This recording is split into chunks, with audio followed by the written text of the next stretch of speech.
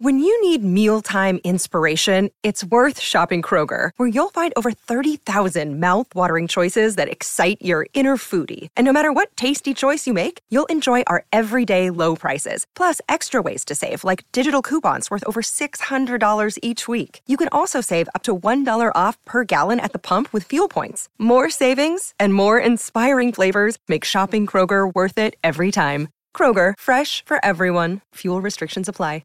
What does motion sound like? With Kizikans free shoes, it sounds a little something like this.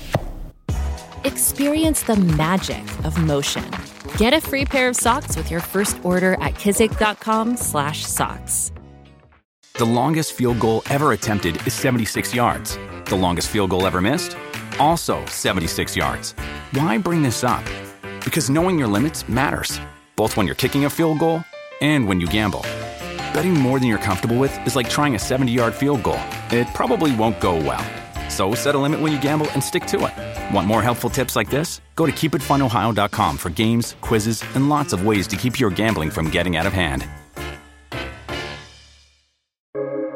Welcome to the New Books Network. Hello, everybody. Welcome to New Books and Film, a podcast channel of the New Books Network. I'm your host, Dan Moran.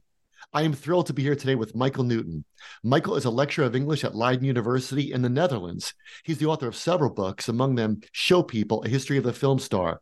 He's written 2 books for the BFI Film Classic series, one on Kind Hearts and Coronets, another on Rosemary's Baby, and he's just published a 3rd one on a 3rd great movie on Frank Capra's It's a Wonderful Life. We're thrilled to have him here today. Welcome to the show, Michael. Hi, Daniel. Pleased to be here.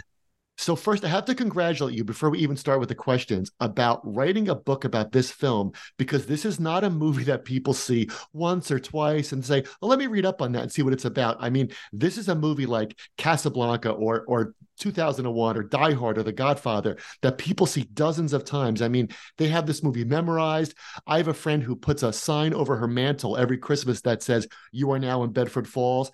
And you come along and presume to tell all these Uber fans all these new stories and new interpretations of the film, and you actually do it. So well done. I just have to say that at the beginning. That's really good to hear. Thanks. So early on, you say about Frank Capra, let's talk about Frank Capra for a moment, the director. You say, of all directors, Frank Capra is the most loved and least respected. Explain that. Yeah, I'm going to explain it by telling a little anecdote about Capra. Capra did a movie called It Happened One Night with Clark Gable and Claudette Colbert, and it did a clean sweep at the Oscars. So it won all 5 major Oscars: Best Picture, Best Director, Actor, Actress, Screenplay. There's a great Freud essay called On Those Who Are Wrecked by Success. And immediately after kind of having this enormous success with this movie, Capra had a kind of mini breakdown where he felt sort of unable to make films. He wasn't sure what he was doing anymore. He felt like he'd lost his touch. And he recounts the story of a mysterious little man. It's never clear who this little man is, or if it's a kind of figment of his imagination, who came to Capra and said, you know, kind of, you're really talented. You've got to use your gifts, your God-given gifts, to make great movies. Get out there and make those movies.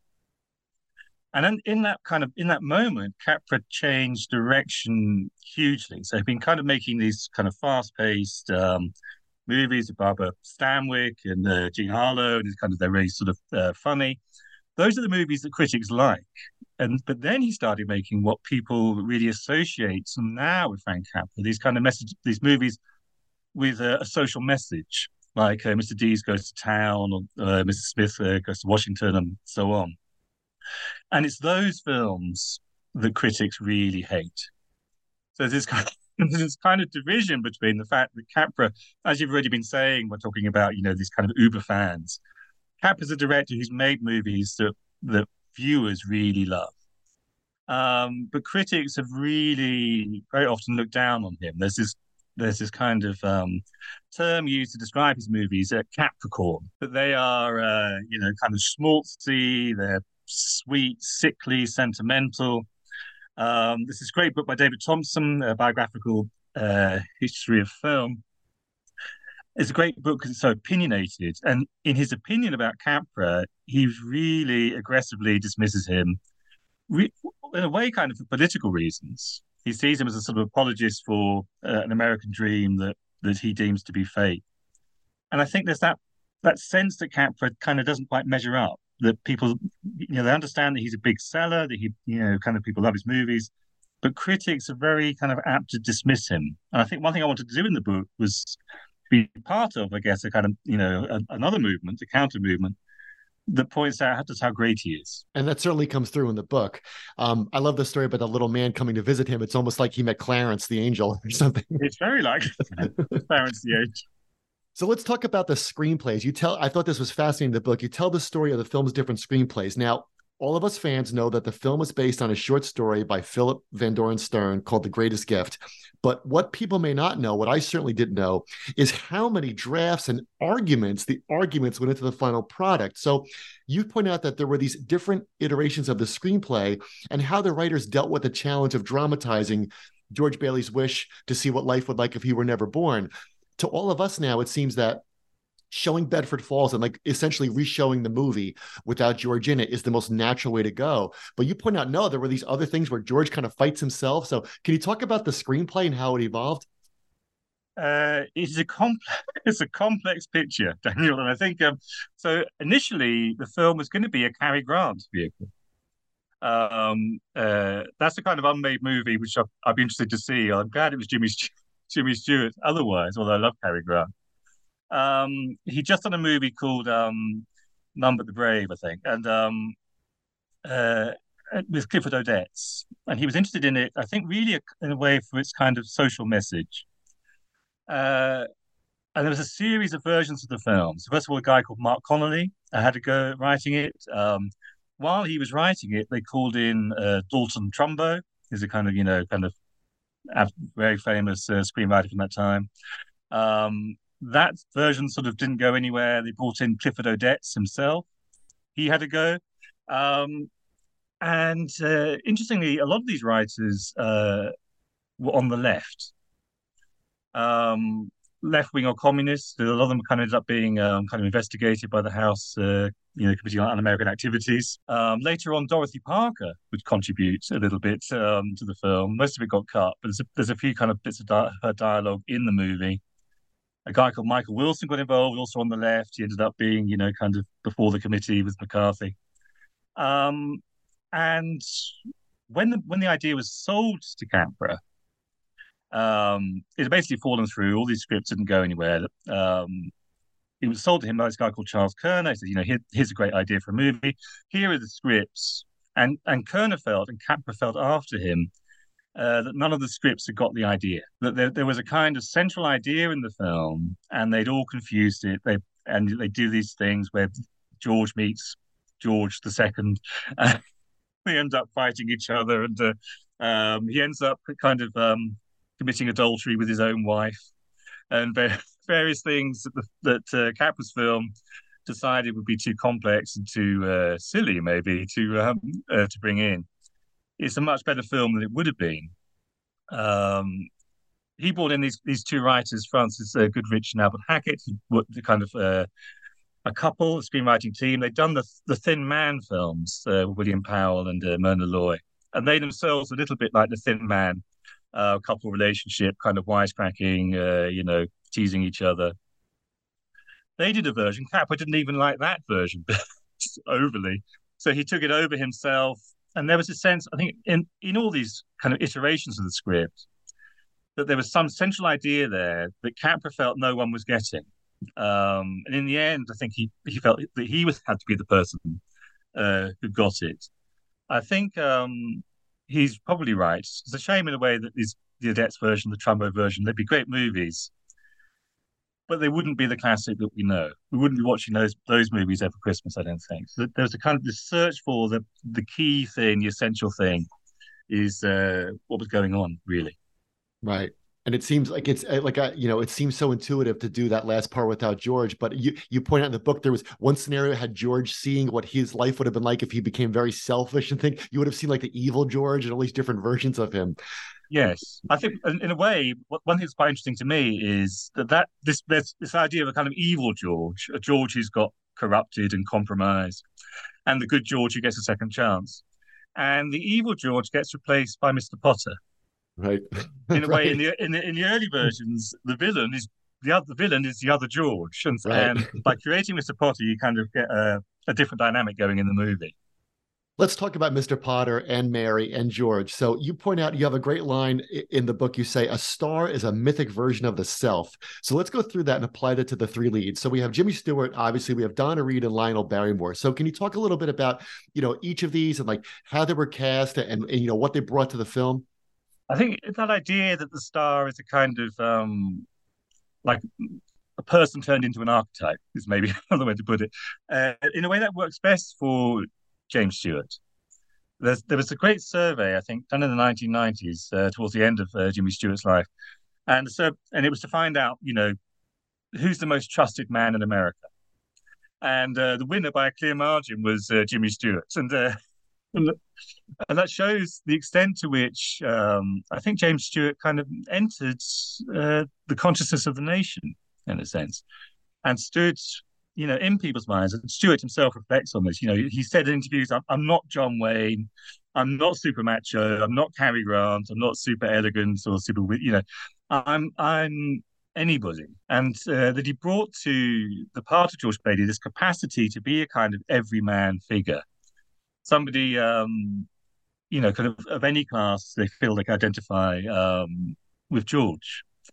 There was always a little vein of irritability in James Stewart. Even in his early movies, Philadelphia Story, there's a kind of capacity in him to get angry. This comes out in It's a Wonderful Life.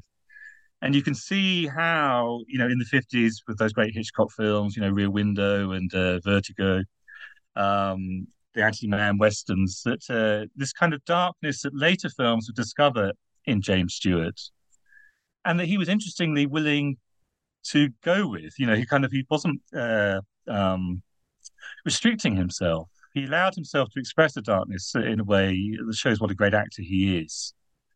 I think that also comes into It's a Wonderful Life. It's like a little kind of watershed moment in his career where you start to see the dark version of Jimmy Stewart, but at the same time, you're reassured, you're consoled, you're identifying with this sort of Tom Hanksy, everyman kind of guy. And I think the film plays on that. Donna Reed is clearly much more an unknown quantity. I mean, she'd been in a couple of films, most notably in a great war film, John Ford war film, They Were Expendable. But what she's bringing, I think, to the movie is the lack of a mythic, an archetypal basis. She's young. It's a bit like casting Dustin Hoffman in the Graduate, 1967. When Dustin Hoffman's in The Graduate, no one knows who he is. And because you don't know who he is, he can play youth, and he becomes, Benjamin Braddock. That's who he is. And Donna Reed is Mary Hatch, and that's who she is. I mean, it's not quite, she had done some other films, but I think it's more or less true. The great contrast with Donna Reed is with Gloria Grahame as Violet Bick. But Gloria Grahame, goes on to be this kind of great film noir, femme fatale figure in A Lonely Place and The Big Heat, those kind of movies. And Donna Reed goes on to do The Donna Reed Show and to be this sort of this wonderful exemplar of, the nuclear family, the bourgeois family, as they would say. Her Oscar is for From Here to Eternity, where she does, in a sense, play Violet Bick. She plays a kind of more a fallen woman, as they might have thought in the 1940s. But I think what she's bringing to It's a Wonderful Life is a kind of freshness, a kind of youthfulness, and she's fantastic in it, I would say. Lionel Barrymore is interesting. He's a great figure, obviously. He's a great theatrical family and then film family of the Barrymores. But there was always something a bit lovable about Lionel Barrymore. Interestingly, he'd been in a previous Capra film, You Can't Take It With You, where he's playing this kind of eccentric millionaire figure, somebody who doesn't care about money at all. The complete antithesis of Mr. Potter. And I would say that some level of exuberance, of ebullience, of likability goes into Mr. Potter. he's a villain that you kind of, you're ready to boo him and so on. You're on George Bailey's side, but no one watching the film hates him, I don't think. He's too likable for that. And so I think the casting in all these cases is bringing kind of levels of complexity and interest in the film that are really great to see. Yeah, he's supposed to be a warped, frustrated old man, but you also can't stop thinking like he'd be an interesting guy to hang out with, Lionel Barrymore. Yeah, absolutely. And of course, he's a kind of double for George. I mean, yes, he says, I'm a warped, frustrated old man. You're a warped, frustrated young man. Right, and, exactly. The two of them are more involved with each other than they would like to admit. Yeah, they're a great couple in the movie. They're a great hero villain couple. They each match the other one so well. That's completely true. I agree. Yeah. So let's get into the film. So that's the backstory. Let's get into the film that we all know by heart. So everybody knows in the beginning of the film, everybody in Bedford Falls is praying for George Bailey. And you characterize that with a phrase I thought was so interesting. I want to get you to expand upon. You say that in the beginning of the movie, this is your quote here, quote, "The film risks the embarrassment of prayer." What did you mean by that? Well, you've got to remember, Daniel, I'm British, therefore easily embarrassed. And I'm writing in the Netherlands, which is one of the most secular countries in the world. And I think there is a kind of, I notice, I teach film and literature, and people get sort of awkward, embarrassed, shy when religion comes up. It's something which they don't want to go there. One thing which is interesting about the film is its readiness to go there. The film is definitely engaging with the supernatural. It's engaging with the spiritual. Capra was Roman Catholic. He became increasingly Catholic. He ended up being ordained as a kind of lay preacher in the Catholic Church.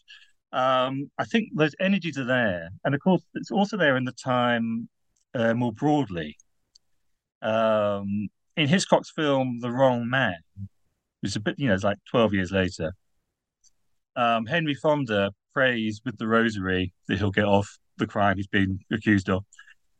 And it works. The prayer, he prays and the prayer works. In Graham Greene's novel, shortly after It's a Wonderful Life, The End of the Affair, a young woman prays that her lover, who's just been killed by a bomb, will come back to life.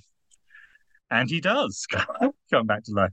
And I think film then, novels then, the culture generally, obviously with the experience of the war and the horrors of the war that people were going through or just recently gone through, very much in the mix. They were readier to engage with the spiritual, readier to engage with the religious and the supernatural in ways than audiences are now. And the film definitely takes those things seriously. Yeah, everyone in Bedford Falls. First of all, you get the prayer in the very beginning, so you don't even know what the crisis is yet. But everybody's also praying without irony. Yes, yeah, and I think if you did a prayer now, it'd be like in Home Alone, where you go to the church. You'd have to be in quotes, or you'd have to make it a joke. In a way, the really great prayer is when George is praying in the bar later on, and where the acting is so, it's so powerful. It's not even acting anymore. People have seen him in that moment as kind of tapping into the trauma that he'd been through as a bomber pilot in the US Air Force in World War II. There are no quotation marks around that act. There's no irony there. There's nothing postmodern about this movie.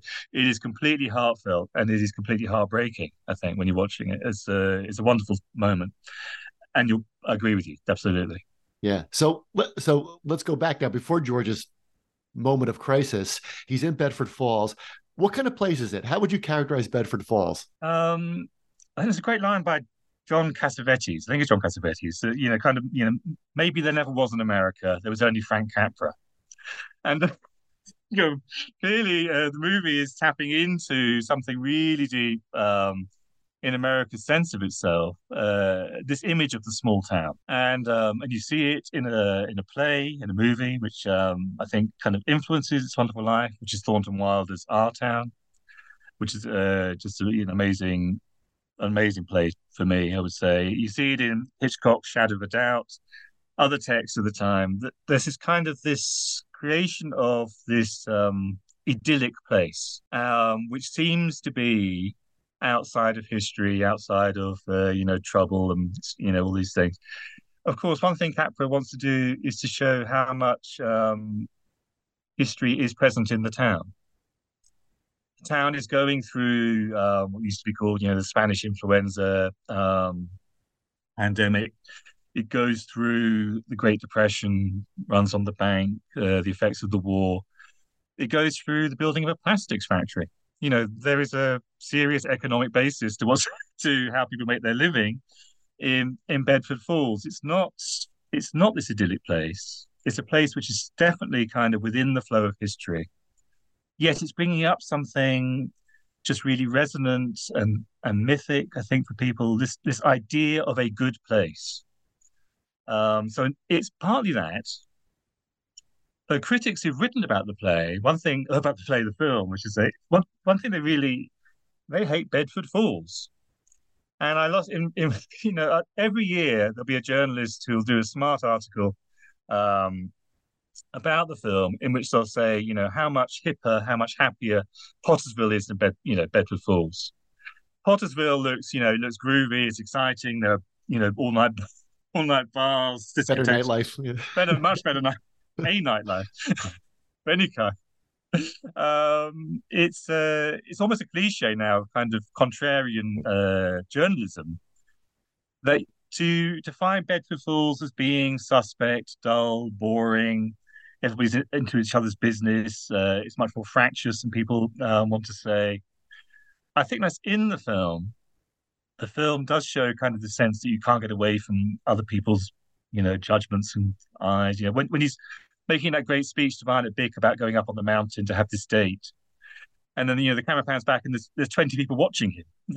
The whole town is gathered to be part of this moment. When he's after the dance, when he's with Mary, somebody at the porch, kiss her for God's. Why don't you kiss her instead of talking her to death? Yeah, exactly. There's nothing you could do where people aren't watching, and critics are really they tapped into another American myth, which is the myth of the open road, the myth of going out to the frontier, of the lone cowboy, of traveling. George lassoes the moon, and all this kind of thing, and their sympathies are really with that. They're really with this other American archetype. And they see George as trapped in a kind of, like, the film is a kind of Kafka. Franz Kafka's It's a Wonderful Life, where you're stuck in the same town. No matter what you try to do, you can't get out of it. You can't even have a honeymoon. You're just there is something kind of potentially confining or constricting there. The film touches on that. It's in the movie, but it's not the whole story. Pottersville is filled with prohibitions. Don't go here. If you just look around that town, the way that all these signs telling you what you can't do. Women are really, they have a hard time in Bedford Falls. They they're stuck in the feminine mystique and all that kind of stuff. But in Pottersville, they're on sale. It's women who are the commodity. It's women who are the commodity in those bars. It's not, a simple thing where you can simply endorse one or the other. I think the film shows the complexities of being in Bedford Falls, but ultimately it shows what's good about that good place. Yeah.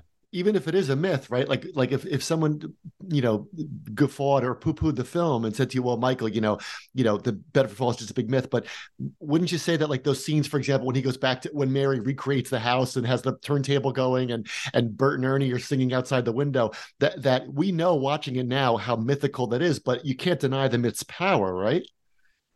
Absolutely. I think that's a really good thought. And I think, there's a reason why we have myths.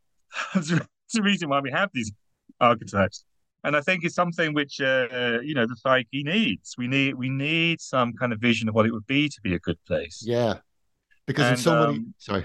No, go on, Dan. I was going to say, in so many small towns now in America, people don't know each other, and you don't know who the cab driver is or who the local cop is or who runs the building alone. That now people are more and more isolated and more, in their little silos. But Bedford Falls is an imaginary place where, wouldn't it be cool if you walked down the street and you could wave to everybody and hand out newspapers about your brother? Yes, I mean I used to live in an American small town near you, and I got repetitive strain injury from waving so much. Where I walked, I had to wave to all these acquaintances, and so I think I mean it can exist in certain instances. Kind of university, a campus is a kind of that kind of can be that kind of community. Not always, but it can be. But I think it is it's enticing, yeah, and it's this idea of knowing your neighbors. It may be mythic, although I think it was a little bit less mythic then. Now I think it really, everything, the world of strip malls and kind of, there's And no iPhones. downtown to go to. Right. Right. But one thing I really want to say about the film, I've been thinking about it again, partly because I knew I was going to be talking to you, Daniel, but which is it's not nostalgic. The kind of the image it's setting, it's giving you is America in 1946. And of course, the people in your now, you could be selling an image of America in 1946 as it is not, but it's not. It's not saying, well, things were really great in the 1910s. Things were really in the 1890s. Then the neighbors knew each other. The film is bringing up the possibility that in the moment it comes out, you could still know each other. In the moment when the film is first screened in the cinemas, there is this possibility for community and connection and kinship and family and friendship and love and all those things. It may be kind of, selling you something mythic, but it's not placing that mythic version of America somewhere in the past. It's now, it's here, it's now. And I think that is a striking element in the film. It's not only looking backwards; it's looking into what might be possible then, in that Yeah. moment of its being made. Even. And George is right in the middle of that, right? Because George does want the security of Bedford Falls. He wants to do the right thing, but he also wants to remember the most exciting sound is a train whistle, a boat whistle. He wants to go out on the open road as well, right? He's like right in the middle. Yes, I think it is. I mean, it's that kind of that sense of George's frustration. He's a Right. frustrated, warped young man. But Yeah. he's somebody who wants to get. You mentioned the honeymoon scene. What they're trying to do is he's not going to go to the South Seas. He's not going to get on a boat and sail out to Tahiti. So you bring Tahiti to to Bedford Falls, and there's something kind of sweet about that. But there is something potentially entrapping about it, and I think Yes. that's it. George's life. The film doesn't shy away from the fact that there are losses in it, and that there's a wonderful moment when his brother comes back from college, Absolutely. and you find out his brother's got engaged, and George, one more time, he's not going to get away. And there's this close up on George's face, and you see the loss, you see the unlived life that you now know he's not going to have. And the film is completely frank and candid in showing that. It's Yeah. one of the reasons why the film is so powerful, is it gives a weight to that truth. Yeah. And Harry knows it. What he said, I was going to talk to you about that later, but even his brother knows darn well what a disappointment that is to George in that moment. Yeah, they do. And I think yeah, and it's heartbreaking. Yeah, It it really is. is. I mean, it's Absolutely. yeah, the film is I think it's a film that makes you cry, and it can make you cry from, the 15th minute, Yeah. not only at the end, not only at the end. Because you're like Clarence, right? Like you've grown up with this guy, so you've watched him say, like, say, Brainless, don't you know where coconuts come from? And you want him so much to go see the coconuts, and then you're just Yes. like, oh, like he's not going to get to go. No. So let's talk about you said community, and this film was also notable for something it does really well. There are so many minor characters that seem fleshed out. Like we mentioned before, like Ernie the taxi driver, you have Bert the cop, but there's like Uncle Billy, Mr. Gower, Martini, Nick the bartender, you got Eustace with the adding machine. You mentioned Mm. Violet, even the toll booth guy who falls down in his chair. Yeah. The bank examiner who wants to see his family, Myra. Like, what do you think this long roster of all these secondary figures does for the film as a whole and for these themes you've been talking about? Frank Capra's son, Frank Capra Jr., has talked about, how Capra used to work on set. And the way he worked on set with extras is that every extra, and that word has its kind of resonance, its resonances. Um, was given their own story. In that in the bank run scene, which is kind of this great scene in the movie where they run on there's a run on the bank, and all the people in that room, Capra had engaged with them as individuals. And I think one thing which sometimes the film is critiqued by people who say, kind of there's something a little bit specious or fake in this idea that, George has a wonderful life. Kind of, good for George, but what about Violet? What about Violet's wonderful life? But that really is against the spirit of how Capra is making his films. He really believes in the individual. He doesn't believe in the idea of the mass. He doesn't think there is a mass. There are no masses. There's just lots and lots of individual people, each of whom has their own biography, their own dreams, their own desires, their own tragedies, their own comedies.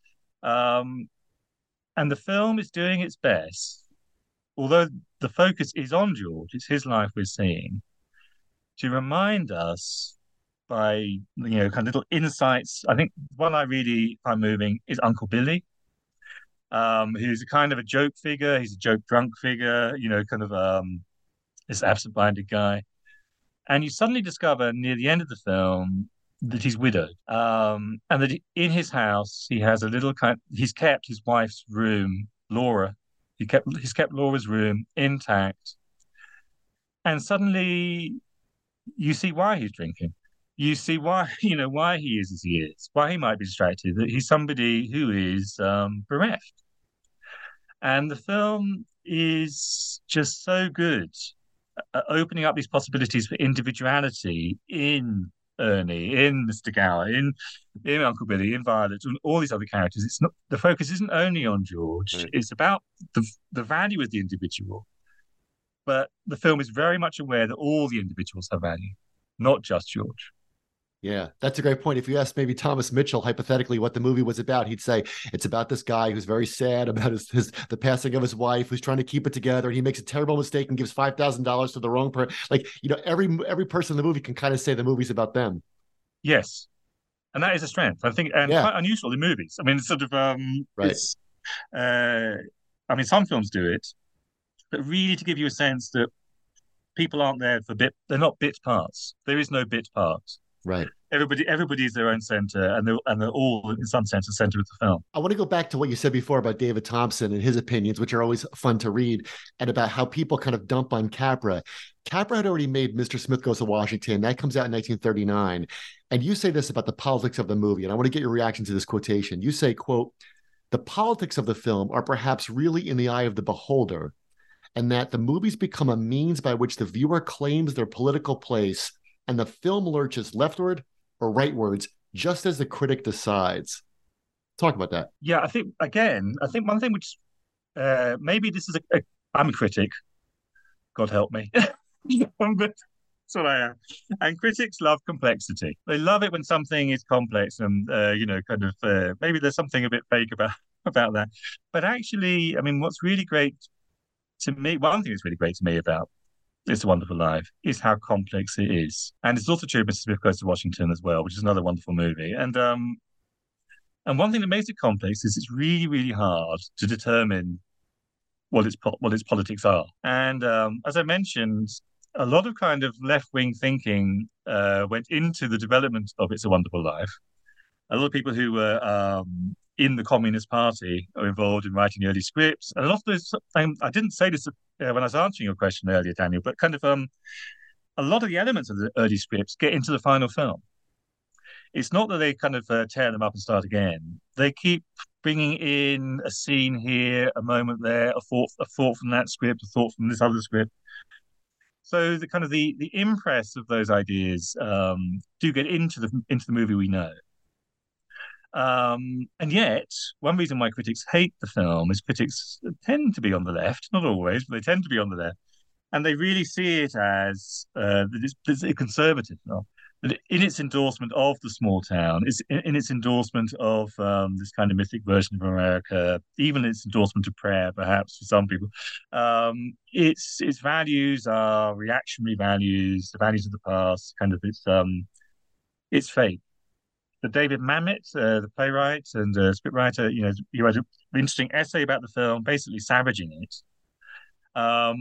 put it on political grounds, saying, 'cause the film is saying, the world would be okay if there was a kindly banker.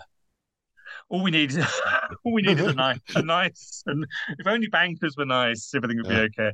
And Mamet, says, what other crap? There are no kindly bankers. Bankers are out to make money. They're making money from you, and uh, so there is that critique. But I think so there are people on the left who savage it for being right wing. But I've also encountered right wing writers, in particular, there's a conservative politician in the UK where I'm from, who savage it as being left wing. Kind of so another kind of contrarian cliche is that the true hero of the film is Mr. Potter, and kind of he's the guy who's got get up and go. He's the one who's trying to make money and pursuing things. If the world were done as this, kind of organized as Mr. Potter would organize it, how great it would be. Now, clearly, the film doesn't think doesn't think that, and I think it's like a sort of it's like a kaleidoscope. You shake it, and you see it as okay. It's a socialist film. It's saying community is good. Then you shake it again, and you say, it's a conservative film. It's saying that community is good. So.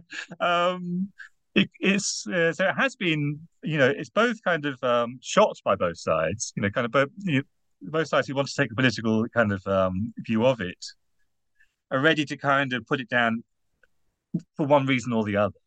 But it also, in this kind of shimmering, complex way, it allows what's good about both sides to get expressed. And I think it's hard to determine the politics of the film. But that's what I would say. There's so much going on in the movie. You can really read it very strongly as a conservative film, or you can read it very strongly as a socialist film, and you both be right. It's not a kind of either-or thing. It's a both-and thing. Capra himself was not left-wing. He was a Republican voter. He didn't like Roosevelt, didn't like the New Deal. Katharine Hepburn said his politics are really, kind of just American. He just, he come from Italy, and he just said his politics were, "I'm pleased to be here." That's basically it. It's kind of, and maybe that in the end is right. It's sort of the film is endorsing a vision of America, and that means it takes on kind of slantwise political tinges. But those tinges are kind of up to you, as well as because the film is leaving everything possible.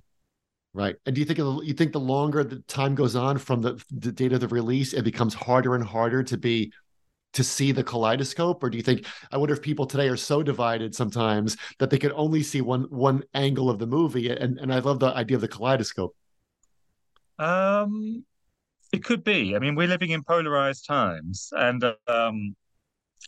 there's a great quote. The French critic André Bazin, he's writing about De Sica's film, The Bicycle Thieves. And what he says is, says the vision of love in that film is so powerful that everyone wanted to lay claim to it. So the communists said, it's communist love. It's communist love. And the Roman Catholic said, it's Roman Catholic love. And but the point is that it's love. That's what I would say. I mean, De Sica was, in a way, both communist and Catholic. So, both possibilities are open in that movie. And I think the same is true. Yeah, I'm sorry. I was going to say all the same is true here, right? And all those things are supposed to transcend our day-to-day politics, like love, like a desire for home, like family, like community. Those are supposed to transcend the political headlines of the day, right? Yeah, and I think they do.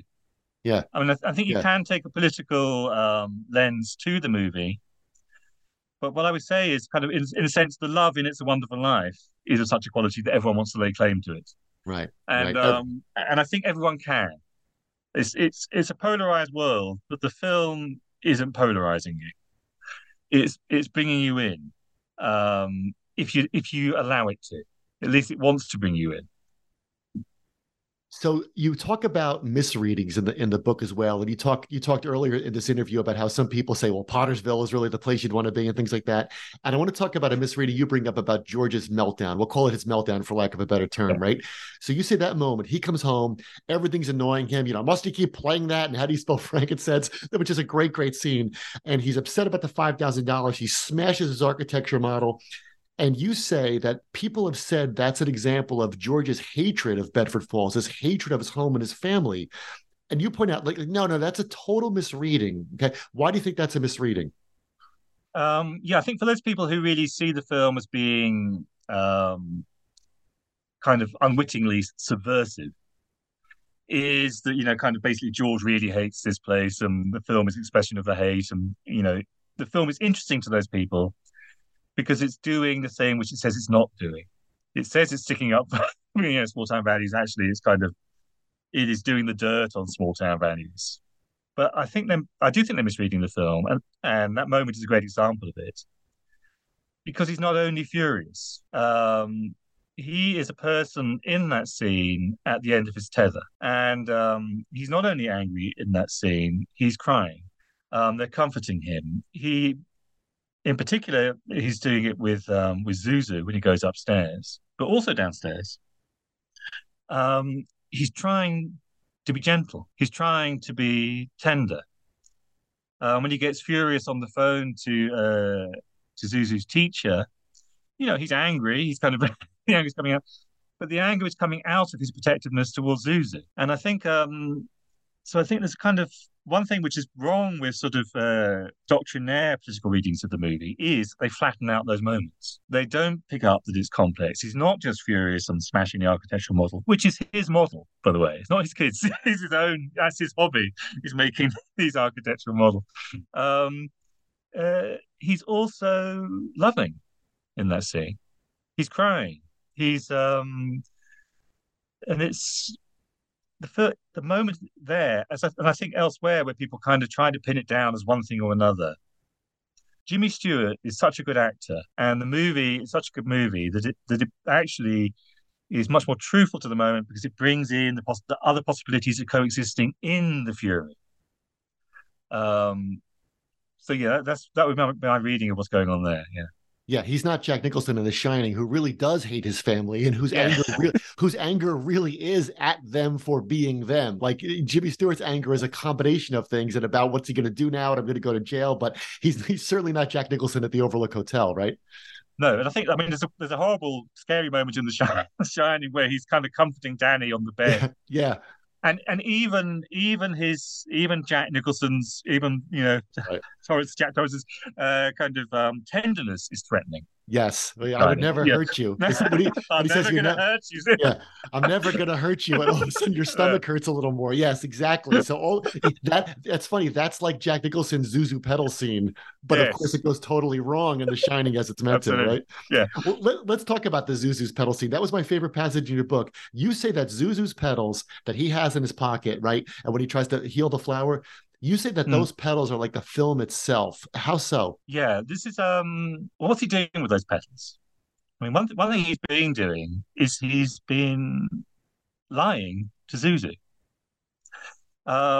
He's been deceiving her. It's an actor's deception, but it's an actor's deception which everybody knows is loving.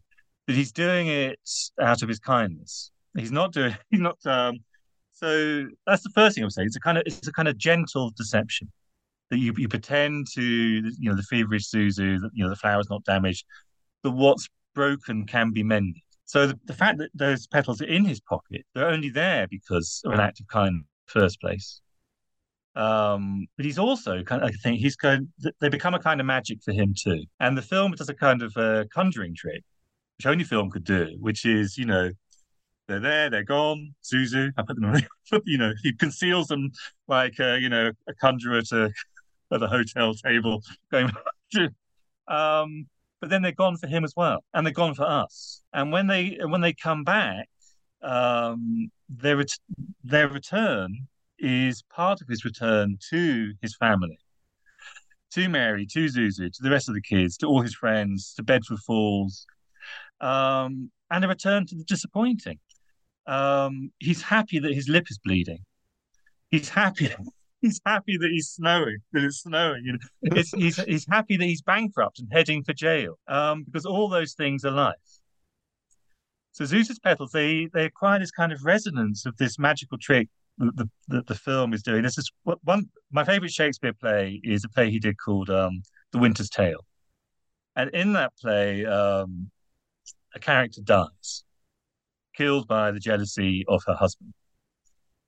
And at the end of the play, his that character, the murderous husband's kind of female friend says, "I'm going to bring her back as a statue."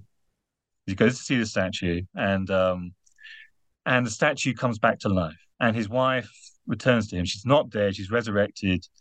And there's a great line that the woman who's kind of staging the scene says. She says to the murderous husband, "It is time. You must awake your faith." And I think the film is asking you to awake your faith, in a sense. There's a faith in art, among other things. That art can do these things. It can bring people back. It can bring Zeus's. It can take away Zeus's petals. It can bring them back. It can take away George from Bedford Falls. You can put it back in Bedford Falls. But also, I think a kind of faith in the possibility of goodness, a faith in the possibility of connection, and so on. So that's what I mean by, the Zeus's petals. It's a trick that George is playing. And it kind of moves into a trick that the film is playing. And then it moves into, beyond that, a kind of trick that the angel is playing. And well, all three... Go on. Go ahead, Doug. Go ahead. All three what? I think all three are sort of happening at once. And that's really kind of... that's the beauty of the film is in that moment. Yeah, that's terrific. I love how they all come together. I was going to say, well, let's talk about that angel, right? Let's talk about Clarence. You've been talking about magic. Clarence is this angel of innocence, and you say, he's like a child, as Joseph says in the beginning, right? And you argue that Clarence is someone who chooses to be naive, and you say that we should be like Clarence and choose to be naive sometimes. So talk about that word, choose. Yeah, I mean, I'm being naughty. It's your book. It's my book. I get to be naughty. Because of course, the one thing you can't do is choose to be naive. If you pretend to be simple, then you're doing something really complicated. You end up, like Marie Antoinette, pretending she's a shepherdess in the parks of Versailles, and you're fooling no one. So in that sense, you really can't choose to be naive. What I kind of would say about it is, for critics who hate the film, if the prayer is embarrassing, it is nowhere near as embarrassing as that angel. I mean, the moment Clarence turns up, Clarence Oldbody, it's sort of like, oh my God, what's happened here? We're in the realms of fantasy. And they don't like fantasy. What they like about the film is when it's realist. They don't like it when it's reaching out for a kind of magic, when it's reaching out for the supernatural, for the spiritual, for the strange. And it's a funny supernatural. Clarence he makes me laugh. I mean, I haven't seen the film as much as my friend who sees it every year in cinema in Edinburgh. But I've seen it a good 15, 16 times, 20 times, I would say. And he's always funny. It's a quirky supernatural, but it is a supernatural. And what I would say is the film is tapping into that part of yourself. We're all grown up. We've all kind of made compromises. We've all done stuff we wish we hadn't. None of us are great people. There are things we regret, but there's still something childlike in us. There's still a possibility in us for embracing the childlike, and not the childish, but the childlike. And what I would say is that the film allows you that possibility that you could do that there, that you can accept Clarence. You can accept that it's in the film. You can enjoy it. You can be moved by it. You can laugh at it. You can laugh with it. And that's in a sense what I mean. The film does a really hard thing, being in Clarence. It could go very wrong. For some critics, it does go very wrong. But for those critics, it would go wrong no matter what happened. The moment there's an angel, there's no pleasing wrong. Some people. No, it's just wrong. That's an angel. That's wrong. It's sort of. But I think in terms of the movie, and some people wrote to Capra in the years after saying, this got angels all wrong. Angels should look like this and not like that. And and he pointed out, well, no, who knows what they look like? This is the angel in the film. But for me, it goes pretty right because it's touching the possibility of comedy and the tragedy.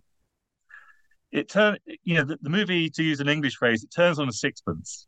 You take yourself to the darkest place, and then you you turn it round into the possibility of restitution, reconciliation, of finding things, not losing them, of life, not death, a triumph over suicide, of comedy over tragedy. It does all those things. It does it, kind of scarily. It's sort of it is really taking a risk in that sudden transition that it goes through. And to me, Clarence pulls it off. The 100%. film does it every time. 100%. It makes you wish. Don't you wish sometimes you could watch? I always say this. I'm like, wish I could watch movies I love for the first time again. Because imagine going in to see It's a Wonderful Life and having no idea what it's about. And you get to this moment where somebody's going to commit suicide and you get caught up in the whole story. And then you get to watch what a great device that is to bring Clarence in and essentially have you watch the whole movie again without Jimmy Stewart in it. Yeah, absolutely. I was talking to there's a book club down in Texas who are going to read a BFI Film Classics book club. They're going to read It's a Wonderful Life in December. And the guy who's organising said, I'm looking forward to it because I've never seen the film. And exactly, I mean, what? Yeah, yeah. It's like, but aren't you jealous of that person in a way? I am jealous of him. Yeah, I think I hope he likes it. But it's a kind of, I think it is, it's such a part of people's childhoods. It's almost, there's no moment when you can remember first seeing it. It's just, it was always there. Yeah, can't. That's the great point. You can't think of a time when you didn't know Ilsa was getting on the plane at the end of Casablanca. Like that's what she does. Yeah, exactly. Going back to what you also said about choosing to be naive and how of course you can't choose. A friend of mine says that the appeal of Spielberg in a lot of his movies is that innocence is kind of like something he invites you to be for a couple hours. You can enter like a door through the movie and remind yourself what it's like to feel innocent, and that's what a lot of Spielberg has his power from. And it seems like there's something going on similar like that with Clarence. Yeah, I think I love Spielberg. I think he's. I mean, Martin Scorsese is still around, so I've got to be careful. We're kind of one of the two greatest living American movie directors, and that he is, and the most Capra-esque. Right. There's not much that's Capra-esque in Martin Scorsese. So that's for sure. I think for the reasons that you say, that's why he's so Capra-esque. He's kept alive that element of the child in himself, whilst making, I would say, like Capra, really quite intense, passionate, questioning movies. And I'm not only thinking of things like Schindler's List, even, kind of movies that appear to be more part of that naivety. They also have these, they bring in vistas and moments that allow you to think quite deeply and feel quite profoundly. Yeah. Whilst holding on to that sense of wonder. Yeah. And it's great to see in Spielberg. I guess E.T. is the one that really leaps to mind with it, but the Fabelmans also. It brings in both movies are bringing in the fact that families can break up. There are divorces. People, kind of things can go wrong. Yet they are in their hearts, like It's a Wonderful Life, celebratory, and the celebratory quality in them, I think, it is something which is part of that sense of wonder, which I'm calling childlike, but is not only childlike. It's a great resource in Spielberg and in Capra. Yeah, it's a great well they tap into. So the film is released, and it has a certain kind of reception that may be surprising to some people considering its status today. Talk about how it was reviewed, how it was received when it first came out. Yeah, there's a bit of a myth about the reception and how well it did. The myth is that it really bombed, and the great contrast is with William Wyler's film. William Wyler had joined this kind of filmmaking company, Liberty Films, with Cap. But he did one last movie for his previous company, The Best Years of Our Lives. And they're both films kind of about that end of the war moment. And The Best Years of Our Lives, it won all the Oscars. It was, everybody thought this is amazing. And It's a Wonderful Life became, the other movie of the season. Number two, some way down. The myth is that critics hate it. I think that's one reason for that is that I think this is true for everybody who writes. But the only reviews you really remember are the harsh ones. Right. They're the ones that are engraved on your heart. And Capra, in recalling the movie, he only remembered the harsh critiques, and there were harsh critiques in America, New York Times, and particularly in Britain. All the British, when it came out in the UK, everybody said, "Yeah, God, this is so American." You'll like this if you like hot dogs. That's one wonderful review, which was seen as an exotic food in Britain in 1947. And but actually, there were critics who stood up for it. And the movie didn't do as well as The Best Years of Our Lives, which was an enormous hit. But it did pretty respectably. It did okay, and it only looks like it was a kind of financial failure because so much, basically, the whole kind of existence of Liberty Films was hanging on the movie. It had quite a big budget for the time. They needed it to make a lot of money, and it did make a lot of money. It made a bit of money, and that wasn't enough. So Liberty Films basically kind of collapsed. So it looks like it failed. Didn't quite fail, but it didn't do as well as they were hoping. And of course, that in retrospect can look like failure. Right. But people they were much more skeptical about the movie when it came out. Critics, although as I'm pointing out, critics have been skeptical about the movie ever since, as well. If you just studied it in university, you'll be aware of that ongoing skepticism. But it did well enough, and it wasn't the total disaster people have said, but it was a relative flop. And what happened over time then? How does it come to be this movie that we all have memorized? TV. Yeah. Basically, it was saved. I mean, it's an interesting story. A lot of the students I teach are really down on the idea of copyright. How can you own a song? How can you own? I was having this discussion recently. They've never written a song. They've never written a song or made a movie. Obviously, then if they don't believe in copyright, well, hope to feed their families. Right. As I pointed out to them, I think, and they just lost. They were kind of slip ups with how the copyright was done with It's Wonderful Life, which meant that it came into kind of a copyright free zone very early, and it started to be screened, kind of every Christmas. Particularly in the 70s, where it became suddenly like a kind of festive fixture. Christmas, it means, kind of cuddly jumpers, Bing Crosby, It's a Wonderful Life. And so it became a seasonal film. I think Capra wasn't only thinking of it as a Christmas movie. And there's something that really happened to it later, but it entered the national consciousness really kind of in late 60s, 70s, into the 80s, where, it's what they're watching in Gremlins. Right. Everybody knows the film because it's just part of how you celebrate the season. Right. And that's really what turned it around. And Capra also, and the other thing that turned it around was Capra had become a bit of a kind of a curmudgeon. He was somebody who's, he felt sort of all at sea in the 60s. That's not his era. He doesn't understand what's going on in Bonnie and Clyde. And this is terrible. But then he wrote his autobiography, the name above the title. And that really kind of turned things around for him, in that he became a kind of elder statesman figure in the 70s and 80s. A survivor of that among those great Hollywood directors. So there was a reevaluation of Capra, and also his kind of his public persona changed a bit, became more welcoming and more avuncular and so on. Mm-hmm. And the movie is just, that's why it's so strange that this guy in Texas hasn't seen the film, that you feel like you have to go out of your way to avoid this one.